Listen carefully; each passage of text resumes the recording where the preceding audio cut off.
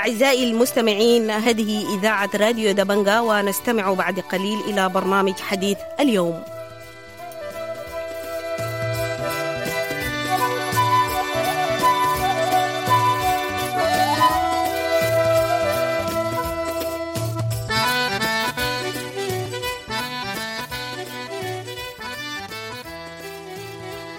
أهلا ومرحبا بكم مستمعي راديو دبنقا.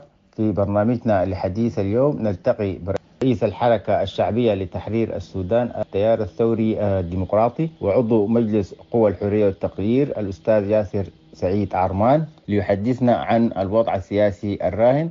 أهلا بك أستاذ ياسر سعيد عرمان في راديو دبنقا. ونبدأ السؤال الأول حول رؤيتك للأوضاع السياسية بالبلاد خاصة بعد توقيع الاتفاق الإطاري. جدا مرحب بك ومرحب بكل المستمعين في راديو دبنقا، بالذات في ريفنا الحبيب وفي مناطق النزاعات والنازحين واللاجئين على وجه التحديد، وكل أبناء وبنات شعبنا من الديسمبريين والديسمبريات. طيب نحن دائما تحدثنا عن مجمل الأوضاع السياسية في البلاد بعد توقيع الاتفاق الإطاري. طيب الوضع السياسي في السودان بشكل عام عنده خصائص لا في الدقة. الخصائص التي يجب أن نذكرها قبل وبعد توقيع الاتفاق الإطاري هو عجز الدولة عن تقديم الشراب للمواطنين. هنالك عجز تام من أجهزة الدولة، وهنالك ضرائب ورسوم تفرض على التعليم وتفرض على كل شيء ما عدا الهواء. ومع ذلك أيضا في احتقانات اجتماعية عديدة، وفي تدهور لصحة الناس وصحة البيئة، وفي صراعات قبلية راسة في الخرطوم وضنبة في الأغاليم. وبالتالي هذا الوضع يتطلب إنه أن نتجه اتجاه جديد. الاتجاه اللي مشينا فيه خلال 30 سنة بتاعت البشير وما بعدها لن يودينا لأي طريق. دايرين طريق جديد يستعيد ويستديم الحكم المدني الديمقراطي. بعد الاتفاق الإطاري لأول مرة أعطى أجندة جديدة بين المدنيين والعسكريين، وأجندة للعسكريين أنفسهم. وهذه الأجندة مستندة على محاولة جديدة وجريئة لاستكمال مهام ثورة ديسمبر، استكمال مهام الثورة وبناء الدولة. أول مهمة أمامنا هو الإصلاح الأمني والعسكري، ثم كذلك استدامة السلام، وكذلك العدالة أو العدالة الانتقالية كقضية مهمة جدا لبناء نظام جديد وعدم الإفلات من العقاب، وفي نفس الوقت تفكيك النظام والخروج من دولة الحزب إلى دولة الوطن، إلى دولة مهنية تخدم جميع السودانيين والسودانيات. الاتفاق الإطاري أوجد مناخ جديد، أوجد فرص جديدة، أوجد أمل جديد لإنهاء الأزمة الاقتصادية التي يعيشها أبناء شعبنا في المدن وفي الريف. أيضا الوصول إلى حلول تستطيع أن تنقل بلادنا من الأزمة الحالية وتطبع بينها وبين العالم الخارجي. طيب أستاذ ياسر، بعد توقيع الاتفاق الإطاري الخطة القادمة شنو؟ لأنه فولكس قبل يومين بيتحدث إنه هناك عدم ثقة بين المكون العسكري والمدني. طبعا عدم الثقة دي هي موجودة، والجديد فيها هو إنه بدايات خطوات الثقة هو تنفيذ الاتفاق الإطاري. المطلوب الآن شحذ مزيد من الإرادة السياسية لإنهاء ما توافقنا عليه من قضايا 5 هي ما نسميه بالقضايا الرئيسية أو outstanding issues، اللي هي على التوالي العدالة والعدالة الانتقالية، الإصلاح الأمني والعسكري، التفكيك، السلام، وقضية شرق السودان. البطء ناتج من إنه ده بيتطلب إرادة، أيضا بيتطلب مشاركة قوة كبيرة في المجتمع السوداني. نحن لا نريد اتفاق ضيق أو اتفاق معزول، نريد اتفاق برضا شعبنا وبمساندته وأمام الكاميرات، وليس اتفاق في غرف سرية. طيب هناك حديث عن اجتماع مع الكتلة الديمقراطية، وخاصة إنه ناس الكتلة الديمقراطية من ناوي بيتكلم إنه يعني إذا أوقفتوا اللقاءات الثنائية فالجديد شنو هو؟ هل وصلتوا لاتفاق من أجل التوقيع؟ والله نحن يمكن أن نصل لاتفاق إذا عزل مناوي وجبريل إبراهيم حركتي تحرير السودان والعدل والمساواة عزلوا أجندتهم من أجندة واجهات مصنوعة ومؤيدة للإنقلاب واتجهوا اتجاه جديد. نحن بنمد لهم يدنا وبنفتكر إنه عندهم مكانة في الاتفاق الإطاري. هم قاعدين يصروا على إنه يجيبوا كل الواجهات المصنوعة في ما يسمى بالكتلة الديمقراطية إلى داخل هذا الاتفاق. ونحن بنرى إنه ده إغراق، وإنه الأطراف تم الاتفاق بوضوح بينه وبين المكون العسكري والقوة بتاعت الانتقال وقوة الثورة. اتفقت هذه الثلاثة أطراف فسمت الأطراف التي يجب أن توقع، ومن بينها مناوي وجبريل. ولذلك نحن اتصلنا بهم وأجرينا معهم حوارات. نحن موقفنا واضح، كل ما جاءت به الاتفاقية من خير لأهل دارفور يجب أن يستمر، وكذلك في المنطقتين. ولكن الاحتفاظ بواجهات مصنوعة ومحاولة إغراق برنامج الثورة وأهداف الاتفاق الإطاري في جهات همها الأساسي هو فقط الوقوف ضد قوى الثورة ومعاداة قوى الثورة. هذا لا يفيد ولا يفيد بالذات حركتي تحرير السودان والعدل والمساواة. حركات الهامش يجب أن يكون لديها موقف قوي وصلب تجاه التحول المدني الديمقراطي. التحول المدني الديمقراطي هو الذي يمكن يعيد النازحين واللاجئين، هو الذي يمكن يرتب أوضاع السودان. هذه الحركات ظلت في وقت طويل ترفع شعارات التحرير والعدالة والمواطنة، لكن مواقفها الحالية متناقضة مع ما كانت ترفعه من شعارات. ولذلك نتمنى أن نصل معهم لاتفاق فيه الخير والنفع للسودان ولدارفور ولكل بلادنا وخارج بلادنا حتى. يعني الاجتماعات اللقاءات متواصلة ما وقفت؟ الاجتماعات متواصلة، يجب أن تتواصل. حتى في اليومين الماضيين لم نلتقي، لكن نحن من جانبنا مستعدين لمواصلة هذه اللقاءات، ولا سيما أن الاتفاق الإطاري مسنود من قوى الثورة ووجد ترحيب كبير في كل أنحاء السودان ولا سيما في دارفور. طيب الليلة أجزتم الاجتماعات العامة أو الخطة العامة للتصورات الأنشطة الخاصة بالسلام وشرق السودان والاتفاق. الخطة الجديدة شنو بعد الاجتماعات تبدأ متى مثلا من أجل تنفيذ النقاط الموجودة؟ نحن بشكل رئيسي بنناقش في إنه نمضي في قضيتين. القضية الأولى قضية العدالة والعدالة الانتقالية. هذه تحتاج لأصحاب الحق وأصحاب المصلحة من أسر الشهداء والضحايا في كل أنحاء السودان، ولا نفرق بين السوداني والسوداني وبين دم ودم، ودايرين جهاد بتثق فيها وأشخاص سودانيين مؤتمنين وتثق فيهم أسر الشهداء وأسر أصحاب الحق. الآن يتم تصميم العملية بالنقاش مع الثلاثية من متحدة واتحاد إفريقي وإيجاد، وكذلك مع كل الأطراف. نتوقع أن يثمر هذا في الوصول لاتفاق حول جهات محددة تقوم بتسيير على عملية العدالة والعدالة الانتقالية ويكون موثوق بها من أصحاب الحق في المقام الأول. الموضوع الثاني في شرق السودان أيضا الآن توضع خطط. شرق السودان لديه قضية عادلة وقضية نقد منذ سنوات، وأنا شخصيا ممكن أتكلم عن 36 عام أمضيناها في الوقوف مع قضايا شرق السودان، وهي قضايا حقيقية. لكن قضايا شرق السودان يجب لا تخلط مع قضايا الفلول يريدون أن يغرقوا المرحلة الانتقالية ويقومون باستخدام قضية شرق السودان لإجهاض التحول المدني الديمقراطي. أهل شرق السودان مع التحول المدني الديمقراطي لديهم قضايا معروفة منذ عام 1958 حينما أسس الطبيب والمناضل الكبير طه عثمان بلية مؤتمر البيجة ورفع شعارات الإنصاف السياسي والتنمية في شرق السودان. يجب أن نمضي ونعزل قضية شرق السودان العادلة من قضية الفلول غير العادلة. طيب القضية نرجع لقضية إزالة التمكين. يعني لحد الآن العساكر يتم تعيين أفراد من النظام البائد في المناصب العليا. بعد الجلسة الختامية هل تحددت فترة محددة لتشكيل اللجنة؟ طبعا أستاذ جعفر، أنت تعلم أنه لجنة إزالة التمكين هذه ليست البداية الأولى. هنالك لجنة عملت عمل جاد. نحن درسنا التجربة السابقة بإيجابياتها والسلبيات، أيضا نظر بالسلبيات، ونحن نريد أن تقوم هنالك اقتراحات بقيام لجنة أو مفوضية أو مؤسسة مختصة بتفكيك النظام السابق، وهو أمر لا بد منه لإقامة نظام جديد أو لديمقراطية أو لعدالة أو لمؤسسات مهنية.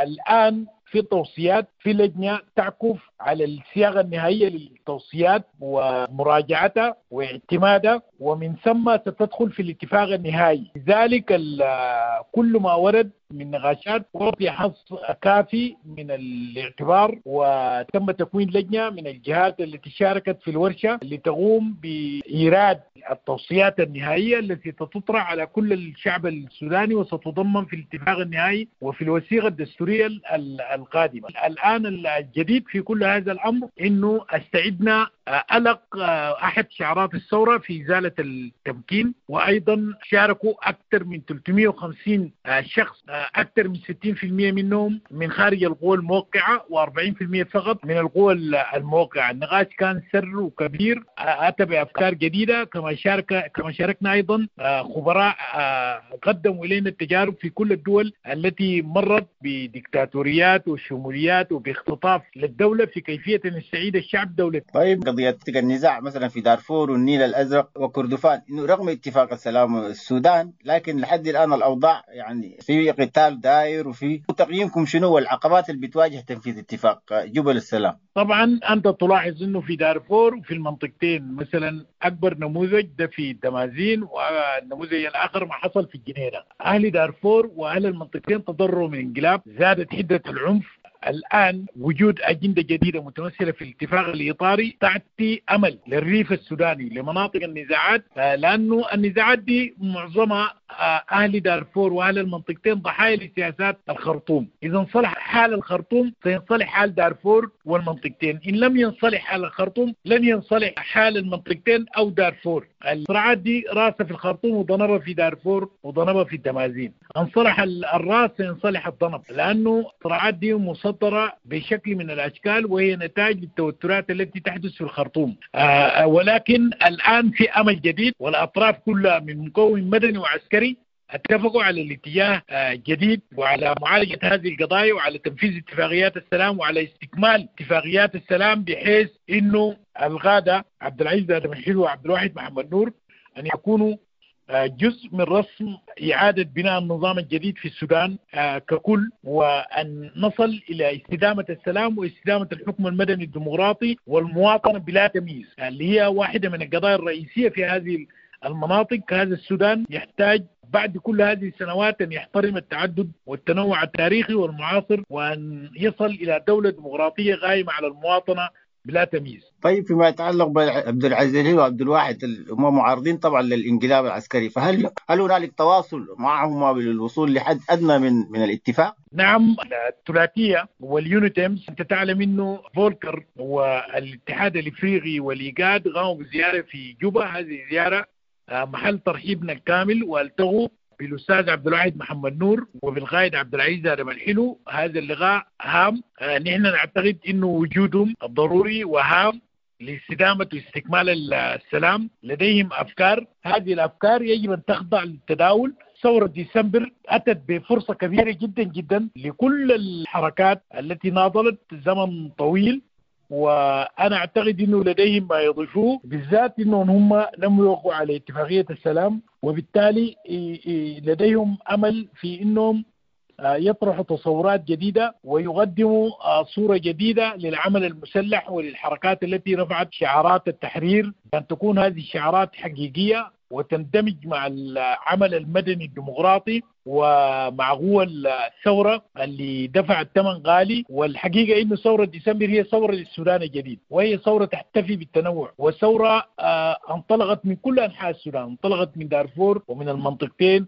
ومن وسط وشرق السودان وشمال السودان ومن الخرطوم، وهي الثورة لجميع السودانيين والسودانيات ولجميع الديسمبريين والديسمبريات. ونحن الكفاح المسلح في الأصل كان يجب أن ينظر إليه كحركات ولجان مقاومة مسلحة، وهنالك لجان مقاومة مدنية، وحركات الكفاح المسلح يجب أن تنحاز بلا هوادة وبوضوح للقوى المدنية ولقوى الثورة، لأن قوى الثورة ترفع نفس شعارات الحركات المسلحة، لكنها فقط الفرق إنها هي تلتزم العمل السلمي والمدني. ولذلك يجب أن لا نكرر تجارب بعض الذين أيدوا الانقلاب. كل الشعارات اللي رفعها الكفاح المسلح منذ نشأة الكفاح المسلح على يد القائد الكبير دكتور جون جرن الذي من معطفه خرجت حركات الهامش. اتفاق الإطار، فهل في تواصل أو نشهد مرحلة المقبلة اتفاق كل الأطراف دي من أجل الدفع بالاتفاق الإطاري؟ نعم، نحن لدينا اتصالات مستمرة مع لجان المقاومة، وأنا شخصيا حضرت اجتماعات عديدة وعلى رأسها 3 اجتماعات ضمت في ال3 اجتماعات ضمت أكثر من 150 من قادة لجان المقاومة. لجان المقاومة ليس بالضرورة أن يتطابقوا مع ما تطرحه القوى السياسية مثل الحرية والتغيير، هم يتكاملوا، لديهم طرق ومناهج مختلفة، هم قوى استراتيجية من قوى الثورة. رجال المقاومة تتوحد على الحد الأعلى، القوى السياسية تتوحد على الحد الأدنى. يجب أن نذهب بطرق وتكتيكات مختلفة، لكن الهدف يكون موحد، وأن لا نتربص ببعض وأن لا نخون بعض. أنا أعتقد أن لجان المقاومة هي لجان ذكية وذات معرفة واكتسبت خبرة وعندها قادة حقيقيين سيرفضوا الحياة السياسية. واليوم أنا كل ما وقت أتأكد من ذلك. في زيارتنا لسجن الهدى حينما زرنا توباك وجدنا أنه لم ينكسر وقوي، وهو سيكون له شام في المستقبل وزعيم حقيقي. اليوم أنا ذهبت إلى سجن كوبر والتقيت ب11 من الثوار ومن لجان المقاومة وقادتها في السجون وهم معتقلين، وهؤلاء الناس أقوياء مهمومين بالثورة، بل هم كان يتحدثوا عن ما هي القضية، عن القضية الرئيسية حول كيفية توحيد قوى الثورة. ولذلك ثورة ديسمبر ولجان المقاومة في الريف وفي المدن هي فرصة جديدة لمشروع نهضوي، مشروع سودانوي كبير يعيد بناء الدولة وإكمال مهام الثورة. وإكمال مهام الثورة وبناء الدولة هي من مصلحة الريف، من مصلحة الهامش، من مصلحة هيكلة الدولة السودانية وبناء نظام جديد ناضل شعبنا وقدم تضحيات في الريف وفي المدن. ويجب أن نجتمع جميعا كلنا، كل القوى التي تناضل من أجل السودان الجديد يجب أن تلتقي وأن تجتمع وأن تتحد. هذا هو الطريق الذي سيوصلنا إلى ضوء جديد وإلى سودان جديد. طيب، سؤال أخير فيما يتعلق بالدعوة المصرية اللي طرحها الأسبوع الماضي.